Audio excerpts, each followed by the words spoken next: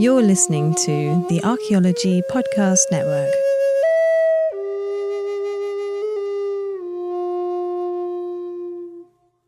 So, hello again. It's time for some more prehistories. Except today it's a little different. Hi, I'm Kim Biddulph. I'm an archaeologist from the UK, but I mainly work in museums now. I love telling stories, that's the thing, and I'm fascinated by the stories all around us, particularly ones about the past, obviously.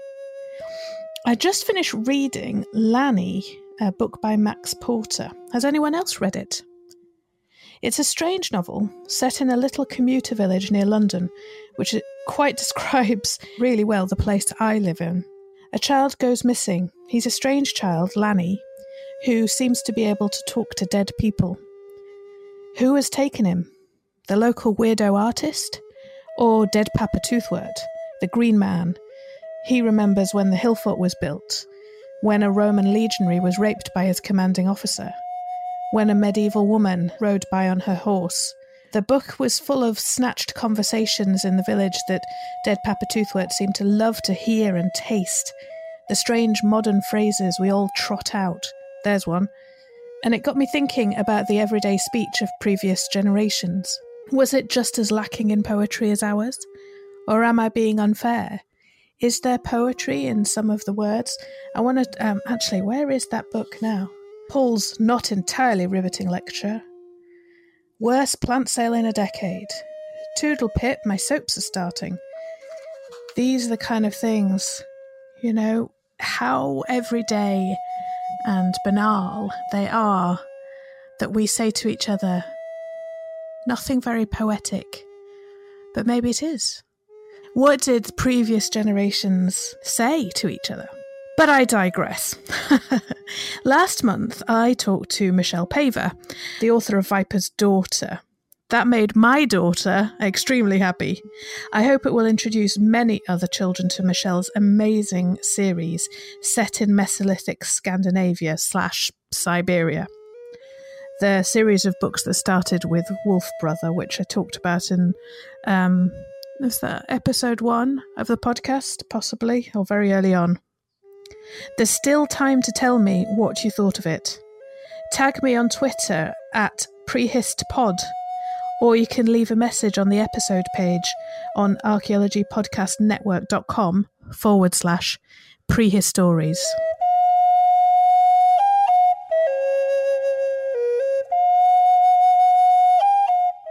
Today, we're moving on to another time and place. The definition of prehistory is a time before writing, but we're going to look at a time when there was writing and see what it can tell us. I have become quite interested in the post-Roman period in Britain in the 5th and 6th century AD. I've been doing some work on public programming at Billingsgate Roman House and Baths in the City of London, and it appears to have occupation into the second quarter of the 5th century. So I, the prehistorian, am trying to wrap my head around what's going on at that time. So one of the books I came across when looking around this topic is a new translation of the Book of Taliesin. Have I said that right? Taliesin. I'll introduce you in a second. Okay, by Gwyneth Lewis and Rowan Williams, who is the ex-Archbishop of Canterbury. The original was written in Old Welsh, though not necessarily set in Wales.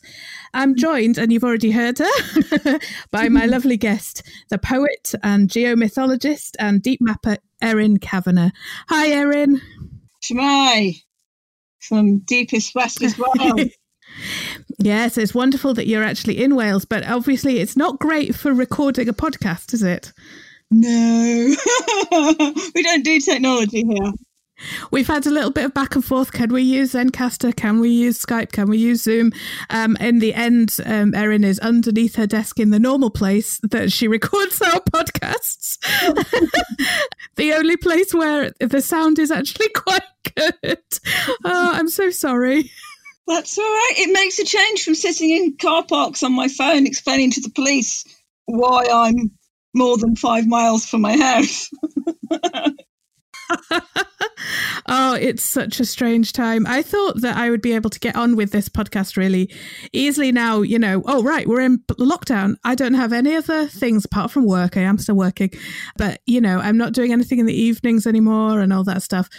let's restart this podcast. And but it's so difficult to concentrate on getting anything actually done, is it?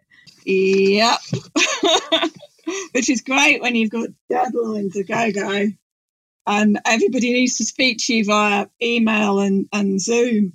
And you have to go for long drives in order to get them. Anyway, yes. I know when the only way you can actually interact with people is on the internet, you really have to have good internet. And that just must be so. I mean, I'm in Buckinghamshire, so we're pretty well connected. You know, we're basically a satellite of London, but yeah, it's not the same for you.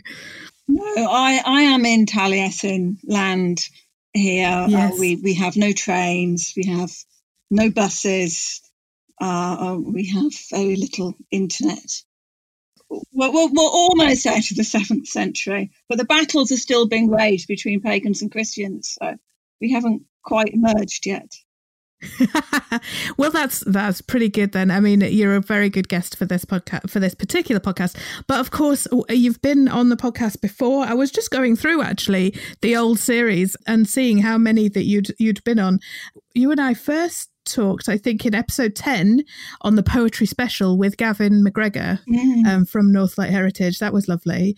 And then we also talked about Mesolith. Do you remember that? Oh, yeah. The graphic novel that everybody else loved, and we thought we questioned a little the representation of women in that. That was episode 18. And then last time we talked actually was about the Aardman film. Early Man? Oh, yes. Oh, I've still got mixed feelings about that film. Yes, I mean, it's a bit of fun, but it was just, it's like, yeah, it was very odd. Anyway, but there you go. So it's been I always love having you on the podcast, Erin, and we should have you more and more.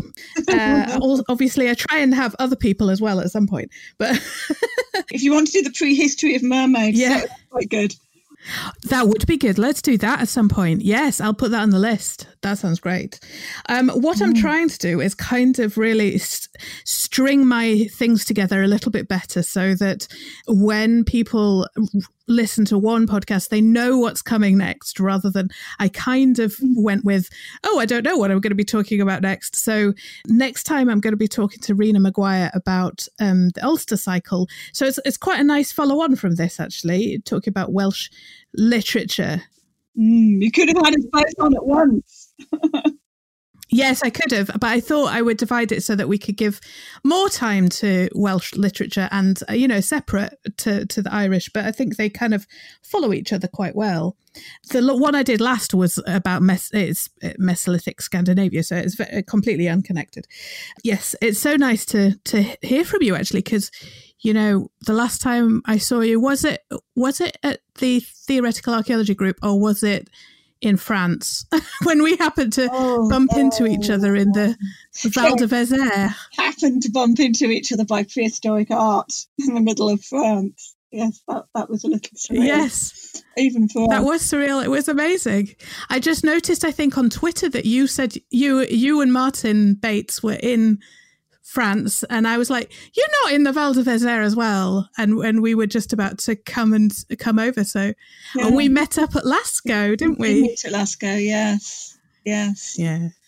That was great. Well, the last time was definitely Tag Diva, when I had you, Shanks, Gaffney, Ben Geary, Tom Payne, all doing your wonderful thing.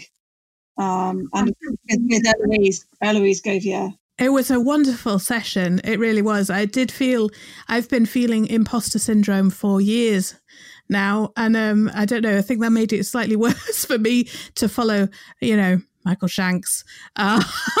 So, yeah. But it was an amazing experience. I mean, I'm really glad that we did it.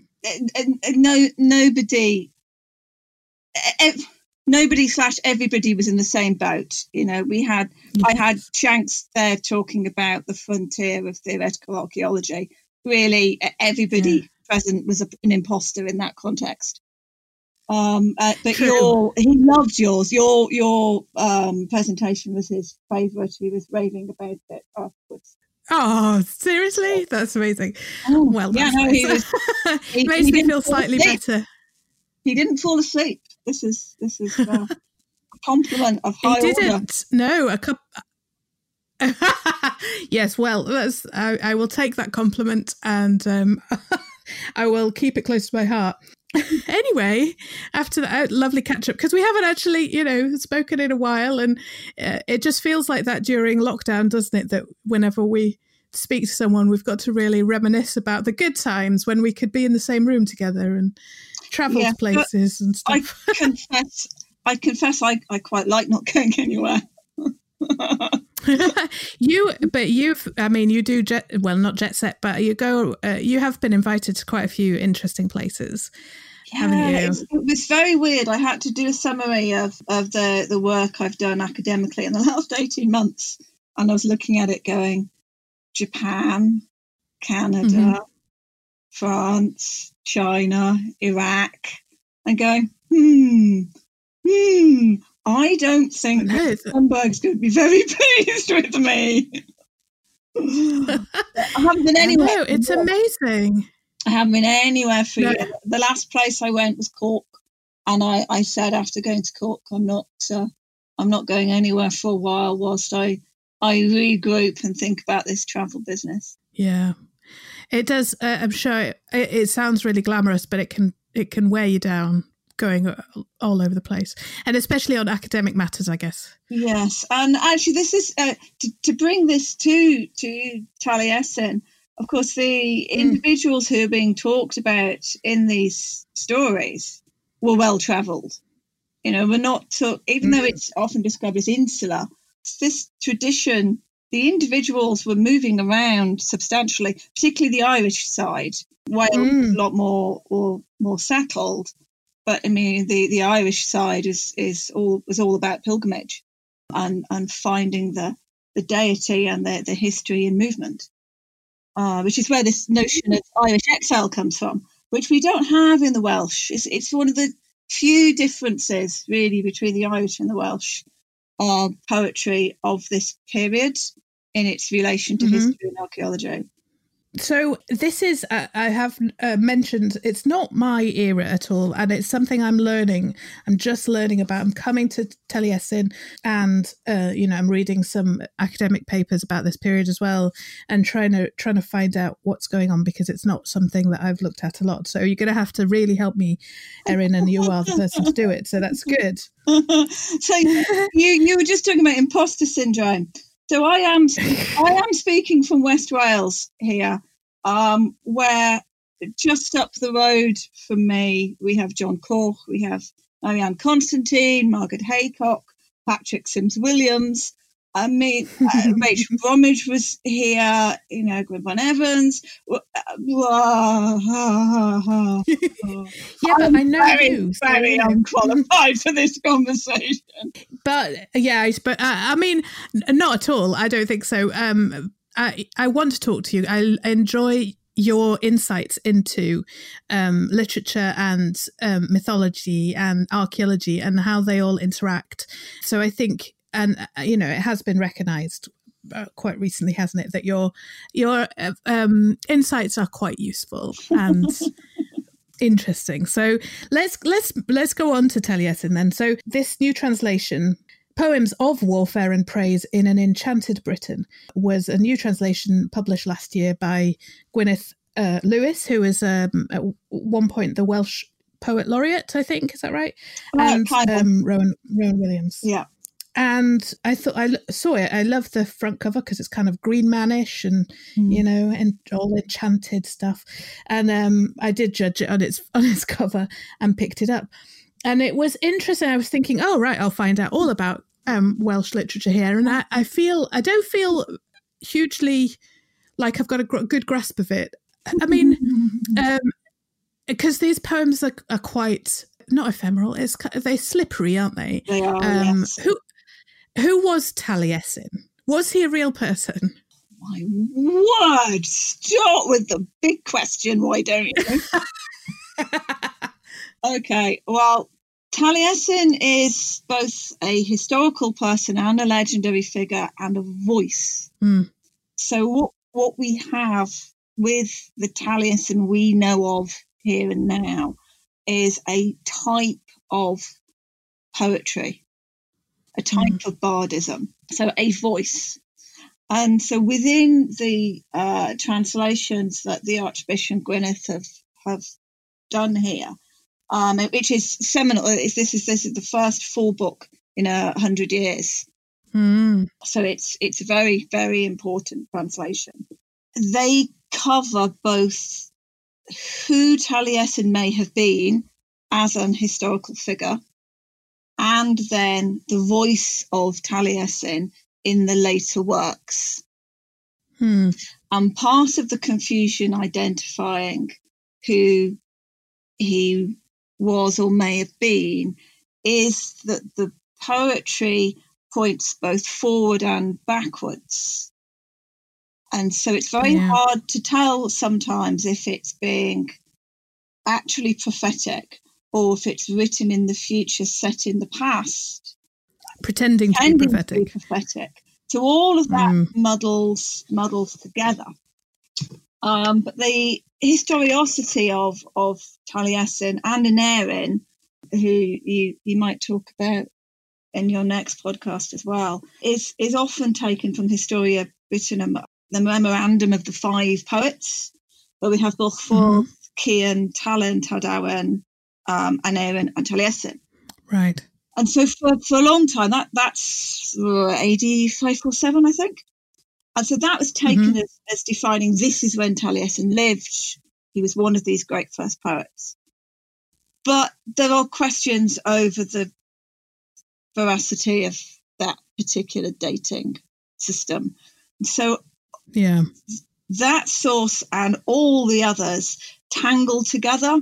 So one source, of course, has read another source, and then they've based their work on somebody else's work. And so you think you have a tertiary source, it can be a primary source, but it's a primary source, it can be a secondary source, and they're all referring back and forth from one another. And it's immensely complicated. And we need historical linguists to deal with this. People like John Koch, who's the king of this particular subject at Calc and Aberystwyth, to untangle what's going on here. So in that respect, Taliesin was a person we think we can possibly date for the 6th century, but is much more than that.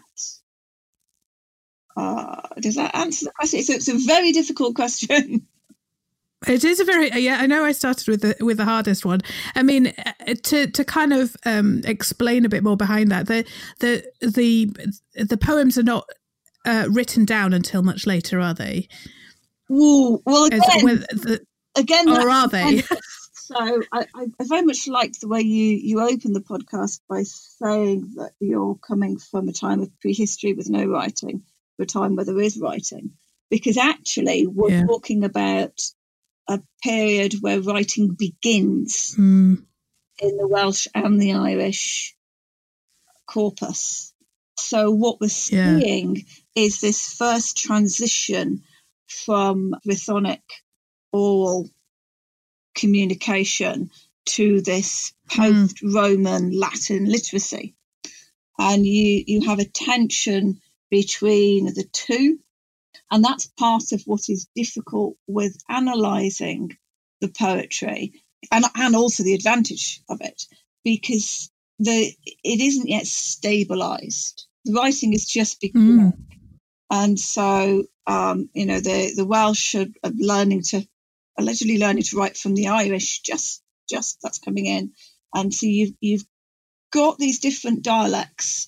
You've got archaicisms in what's written being used later, which confuses the period. So it's a really fascinating time where these stories are merging from a possible oral culture of straightforward, but interactive bardism in the way we see in indigenous cultures around the world, to a literature. they interrelate so closely that it's almost a nonsense to try and untangle them. Yeah, I think that's what's really doing my head in, frankly, to use a very non-poetic phrase. But yeah, for instance, like I am fiery Taliesin, which is number 35 in this translation, where they describe how that it's thought.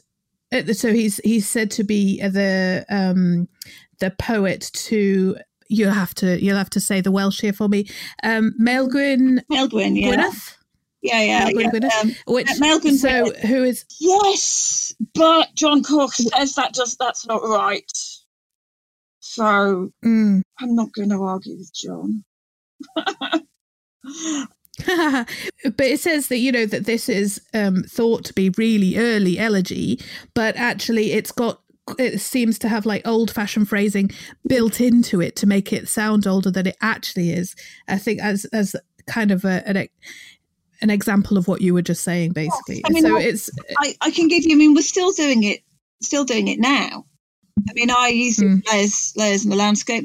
Brendan O'Coid-Moore follows Taliesin. There were multiple poets from the last 100 years who've, after the last translation into English, which is I think 1915. Many poets, modern poets, have picked up this archaic language. The point of that is to show an authentic voice, to say, look, I know what I'm talking about. This is how, you write the poetry. You use an aldel, you work with this rhyme, you work with this meter. These are the turns of phrase. This is the patterning that we use that shows I am of this place and I have credibility. Yes. And so it's a little bit like when a student is learning to write in a discipline and they study the writing of experts in that discipline. And then you read their essay and it's written in the language of 30 years ago. It's a similar, there's a bit more going on there, but it's a similar thing. So you learn how to write by copying, but then you're also giving credibility to the way you're writing by using voice. But you're also connecting to this shamanic history that makes you part of the corpus. Now, I mean, I came into learning Taliesin 40 years ago, and I still know nothing. Well, I don't feel so bad then.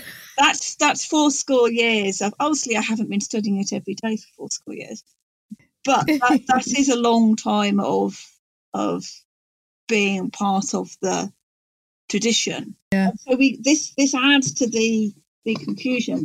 And I'm a 5 Taliesin, number 35. I mean, it's halfway through the translations now.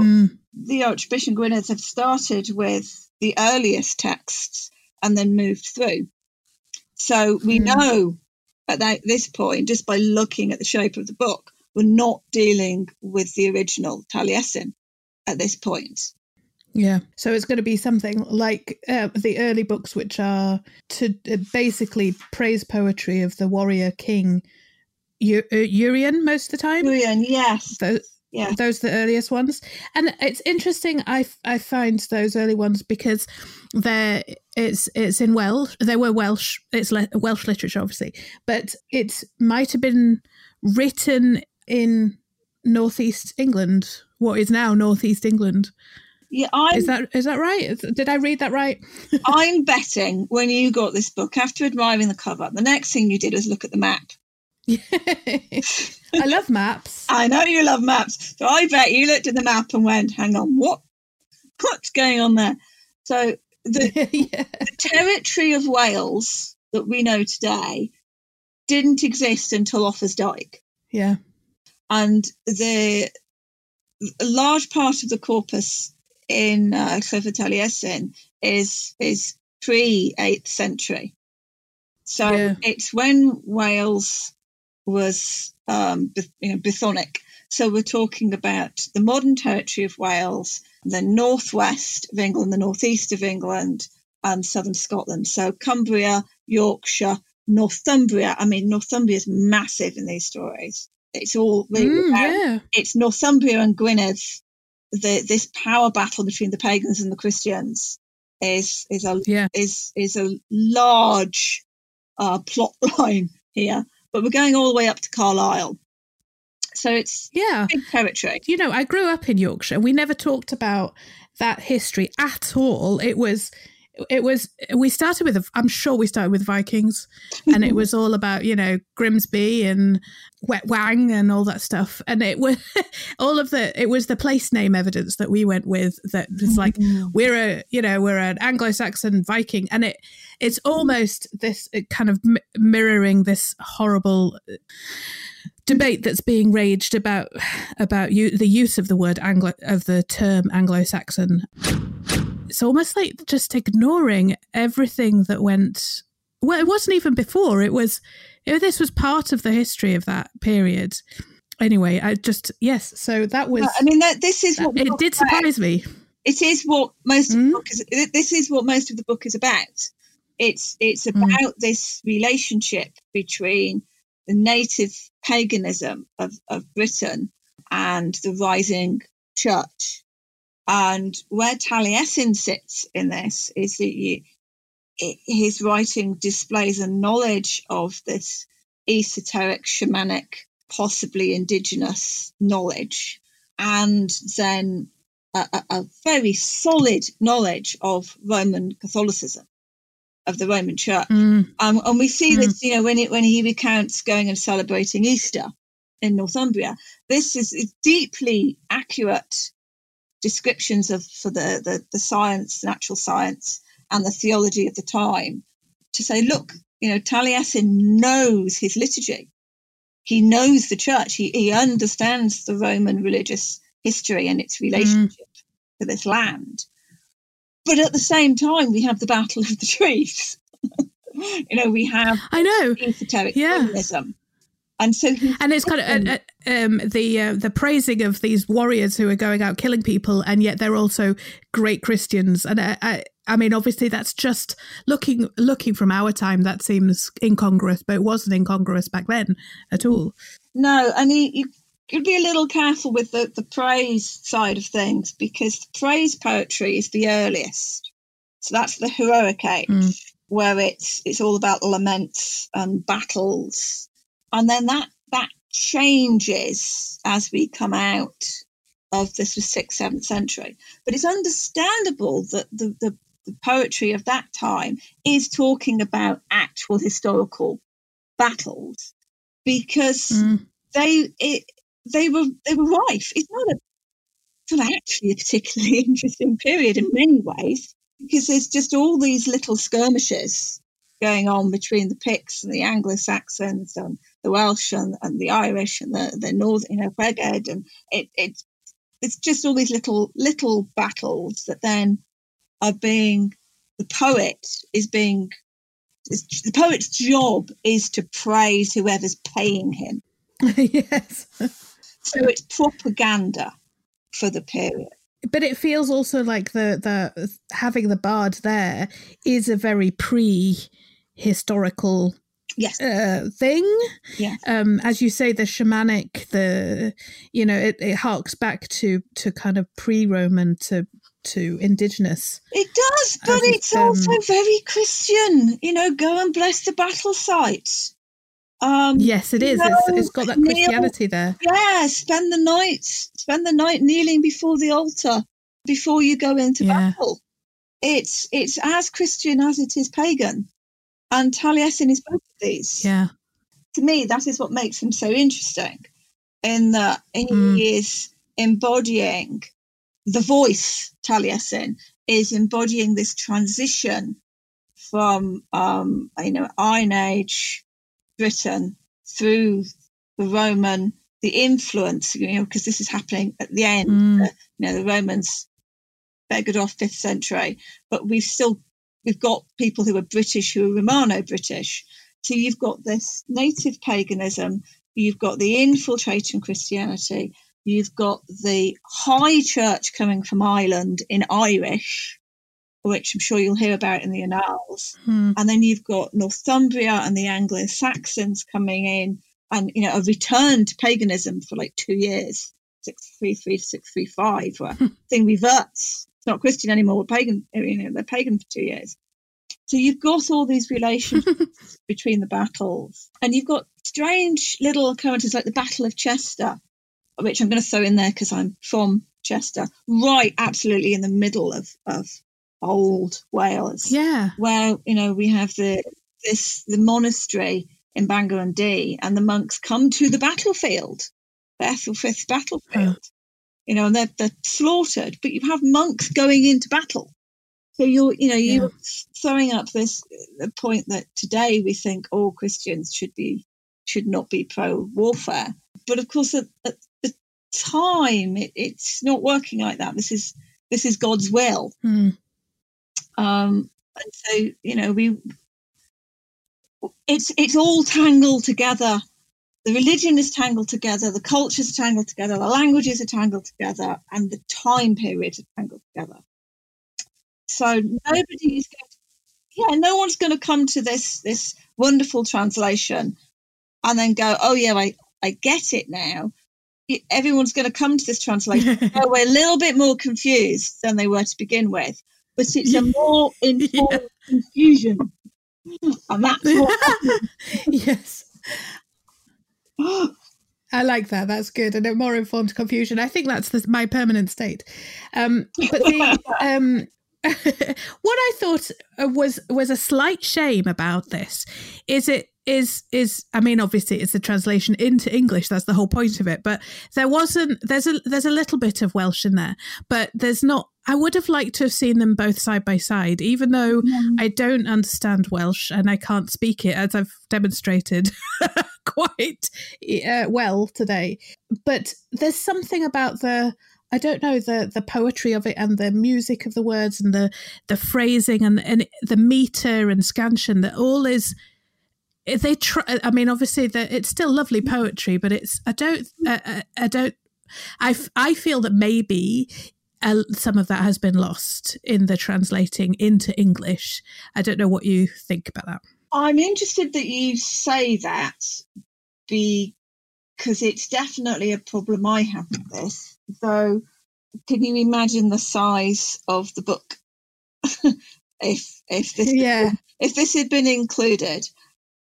Not just including the original, but then including a modern Welsh translation as well. Presumably, that would be useful. Not even that. If we just went from, if we have the original text and we have the translation, then you have to have the original text is written in multiple different forms of Welsh.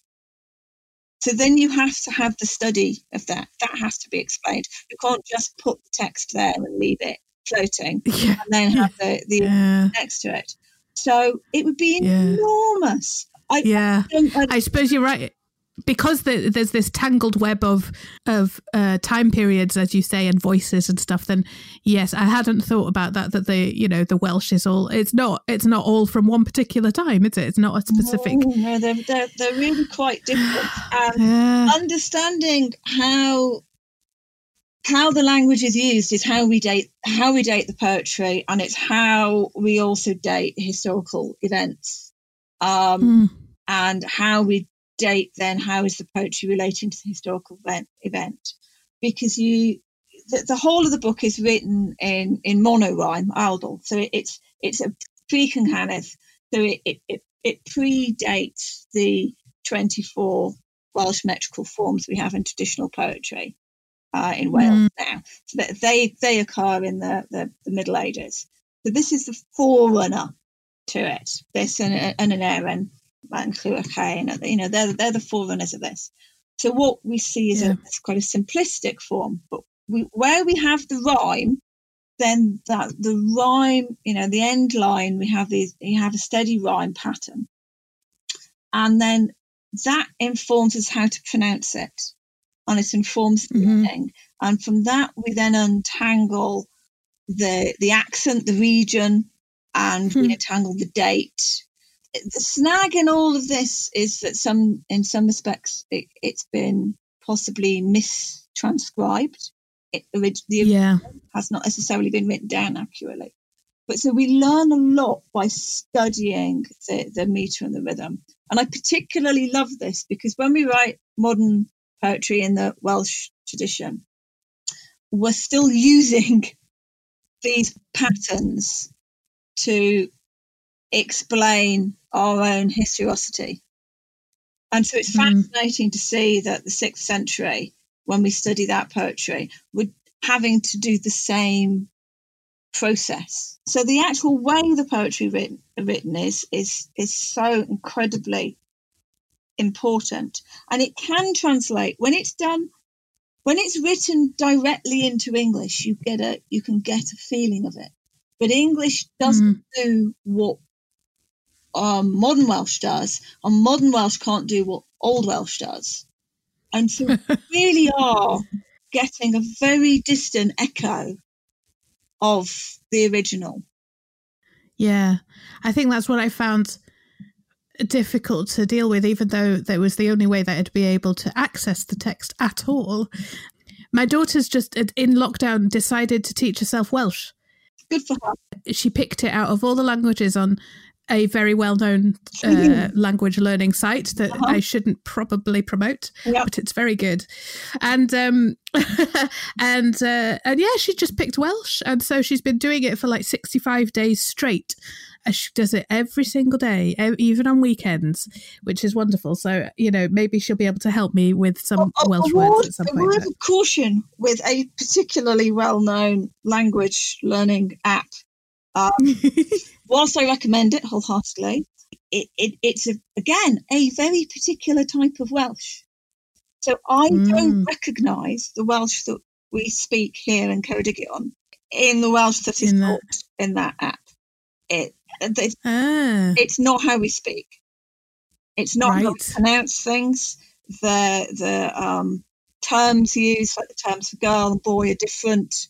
The phraseology, the negatives are different. The pronunciation, it just, I can play things and go, I have no idea what they're saying. And then I see it written down and I go, well, we say that completely differently with the same words.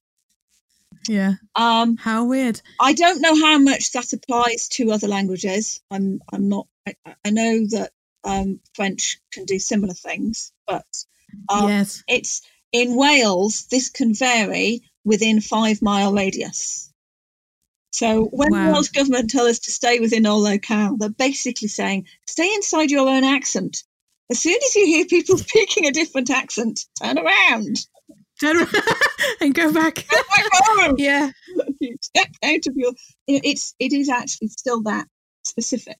Thank you. I didn't realise that. I suppose I should have really thinking about it, but not having learned it myself. No, how would you know? But you're right that I know I do speak French, and it's very clear that the Parisian accent is very different to the Lyonnais accent, which is very different to the accent where my family lives, which is down in Agen.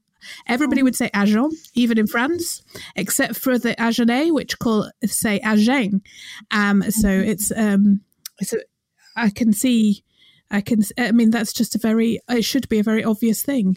So do you think it's like maybe South Welsh, particularly that it's Cardiff Book Welsh that they're right. They're mostly teaching. And I'm not a family derogatory. I don't mean to denigrate that. But it isn't the same. It isn't the same thing as that which is spoken. So, for example, I'm from North Wales. I'm from the borderland between Clwyd and Cheshire. The language there is very different to the language here. I know I still have a Gog accent in my Welsh, even though I've lived in West Wales for 25 years. And my son, even, who is conveniently called Gwydion, so he's very much in the North Welsh space. His accent is quite goggy, and he was born in Aberystwyth. So But has he got it from you? He got it from me. I'm spending a lot of time up there. Now, see, Mid Wales is where we think the scribe who wrote Taliesin's work down, we believe is from Mid Wales, which is interesting in its own right. I'm still pushing that to find out more on that. But and is that because of the particularities? Yes. Sorry, go on. Yeah, particularities and the way it's written down. Right. The West Walian accent, the Mid West Walian accent, has a lot to do with Lancashire and Yorkshire, far more so than the North and the South. And so we have the Old North influence in the regional accent of Mid Wales.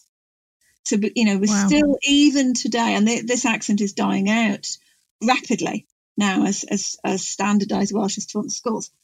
But so we're seeing, even in the voices today, that I step out and speak to my neighbour Emir, and he will speak to me in an old Ceredigion.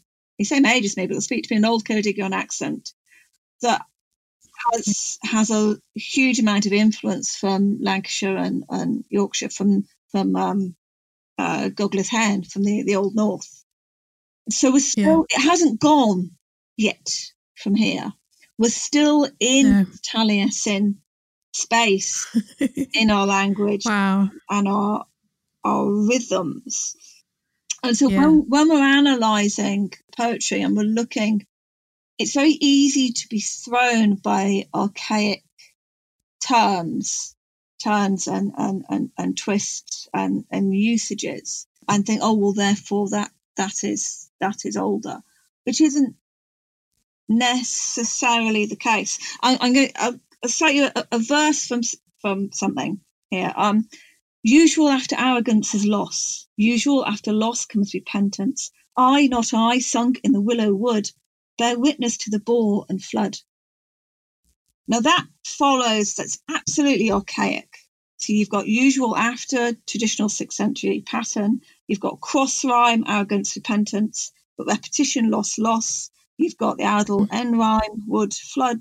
You've got I, not I, which is death of the author, centrally, bearing witness. So you've got the Christian element. You've got the bore tied in with flood. And I wrote that this morning. But that is absolutely, 6th century style poetry. Yes. Thank you for sharing. Very easy to fake. Very easy to fake.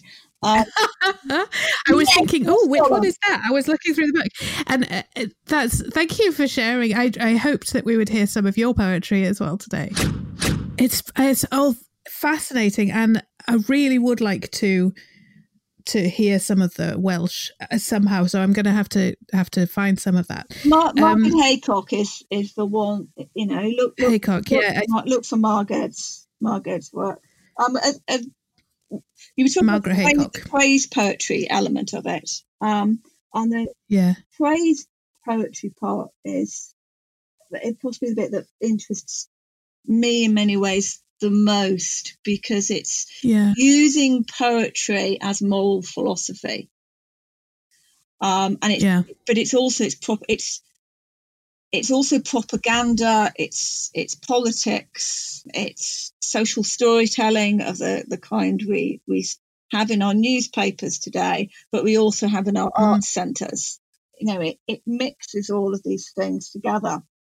But there's a fantastic paragraph by Gildas the Wise, so a 6th century monk, and he says, your excited ears do not alter the praises of God, but only your own praises.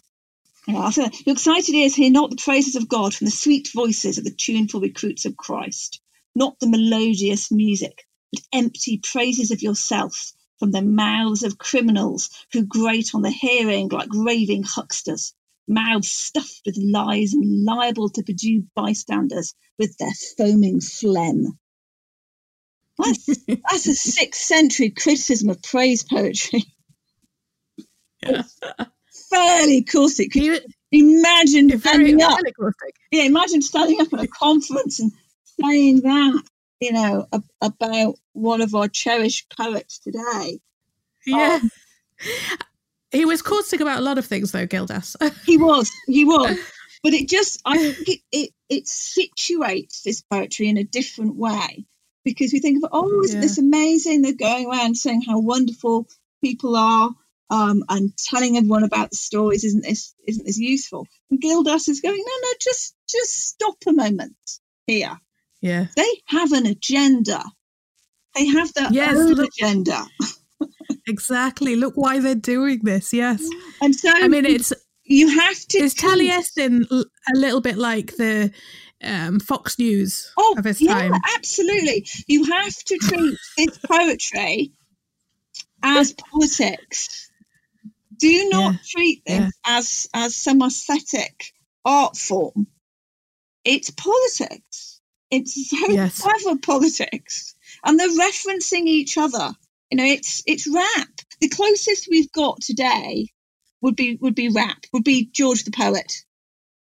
He's a modern, he's more of a modern day Taliesin. Any Welsh poet I could really think of. Apologies to all the amazing modern day Welsh poets. I mean, we do have quite a lot. We do have quite a lot who are excellent, even more who are less excellent. But this is rap. These are political discussions marking the death of somebody killed by somebody else due to a political skirmish. This use of rhyme, use of meter, use of interreferencing, and then they're bouncing it back off one another in a rap battle as well. So there's a lot. It's very fresh still. It's very fresh. It's very modern.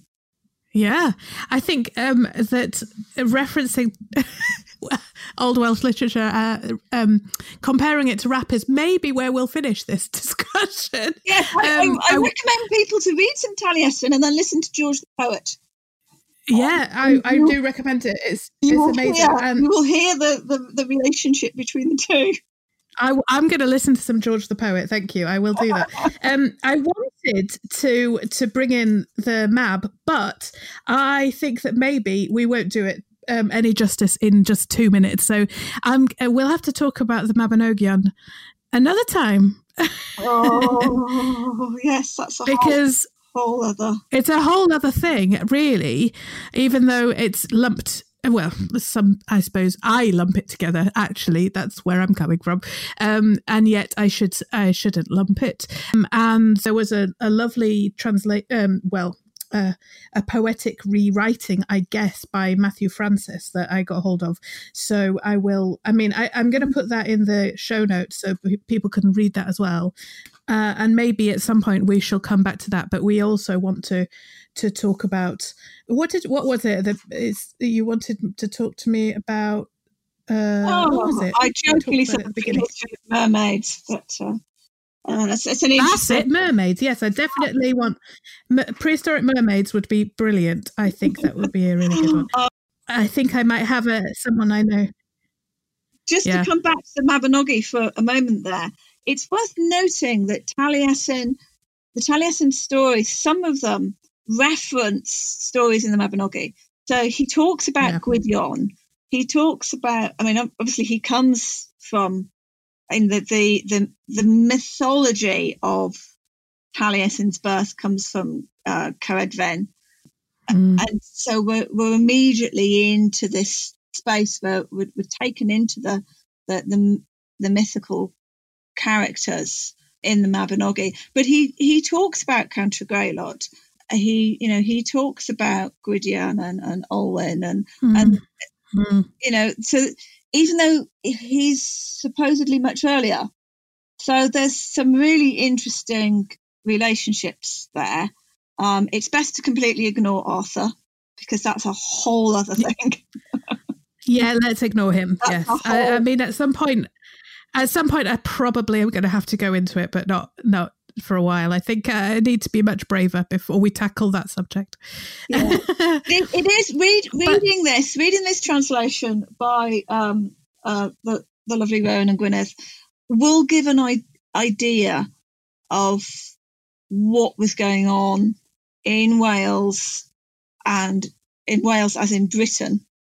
So everywhere apart from the southeast of the British Isles. It will give you a very clear idea and the intense relationship between Britain and Ireland is clear in the language. The book gives nice little couple of paragraphs before each translation to situate it. They've been as clear as they can to give a linear pattern to it. They've been very strongly influenced, as they should be, by Margaret Haycock, and also her husband Patrick Sims Williams, who's an Irish scholar, well, a scholar of Irish literature and its relationship to Wales. So it's very easy to read. It doesn't overweight you with the history. It gives quite, other than the Battle of the Trees, it gives quite a balanced view of where the poems situate and what they're about and why and how. Given that it is written in part by an archbishop, he does give a nice, sensitive to both the paganism and the Christianity in there. Yeah. It does lean heavily, towards the Christian side, but that's understandable. So basically, what I'm saying is it's a damn fine introduction that you will never grow out of. And it's always good to have books like that on your shelf. Yes, absolutely. That's my bit of market. Yeah, thank you. You've done a great outro for me there. I don't really need to say much else, really, except thank you so much, Erin, for joining me again today. And this, hopefully, we will be speaking again at some point. We've got loads of ideas, so that's fantastic. And I just hope that we get to meet up sometime. Maybe I'll just leave it there. Sometime 2021, maybe. Maybe. Zoom tag. Yeah, I think so. Yeah. So thank you so much. And if you want to ask Erin anything or just follow her because she's amazing, her Twitter handle is GeoMythKavanagh. So I will put that in the show notes as well. So you'll be able to click on that and follow very easily or ask her any questions. So thank you so much. That's been really great to talk to you. So, if you've been inspired, get hold of the recent translation of the Book of Taliesin by Gwyneth Lewis and Rowan Williams, both themselves poets in their own rights, of course. Let us know your thoughts on the episode page or on Twitter at PrehistPod. What have you been reading in lockdown, though? Have you read Taliesin? Have you read something else? Have you been furloughed and been able to catch up on your reading list? Have you tackled something that you've been putting off for years? I've read a strange collection of books, like Lanny, of course, that I mentioned earlier, but also The Good Girl's Guide to Murder by Holly Jackson, My Name is Why by Lem Cizé. Those two are both for my book club. My Cousin Rachel by Daphne du Maurier. That was quite good. Children of Blood and Bone by Tommy Adeyemi, which I love, and I need to get the second one. I even reread The Three Musketeers by Alexandre Dumas. I haven't read so much since I was a kid. I found escape in the stories. Some time when I wasn't thinking about the pandemic, but perhaps the lockdown has left you unable to read. Hopefully, we can inspire you to pick up a book again. Before the lockdown, I read Morgan Llewellyn's On Raven's Wing, which is a retelling of the story of Cuchulainn from the Ulster Cycle, the Irish legends. She has a huge number of books based on Irish legend and history, and next time I'll talk to Rena Maguire about the archaeology behind some of the stories. If you've read that book, On Raven's Wing, or anything by Morgan Llewellyn, let me know what you thought. Do you love it? Can you pick holes in it? In terms of the history, what do you think? I'll put your thoughts to Rena and we'll have a chat. So hopefully listen again in a month to that discussion I have with Rena. Speak to you soon.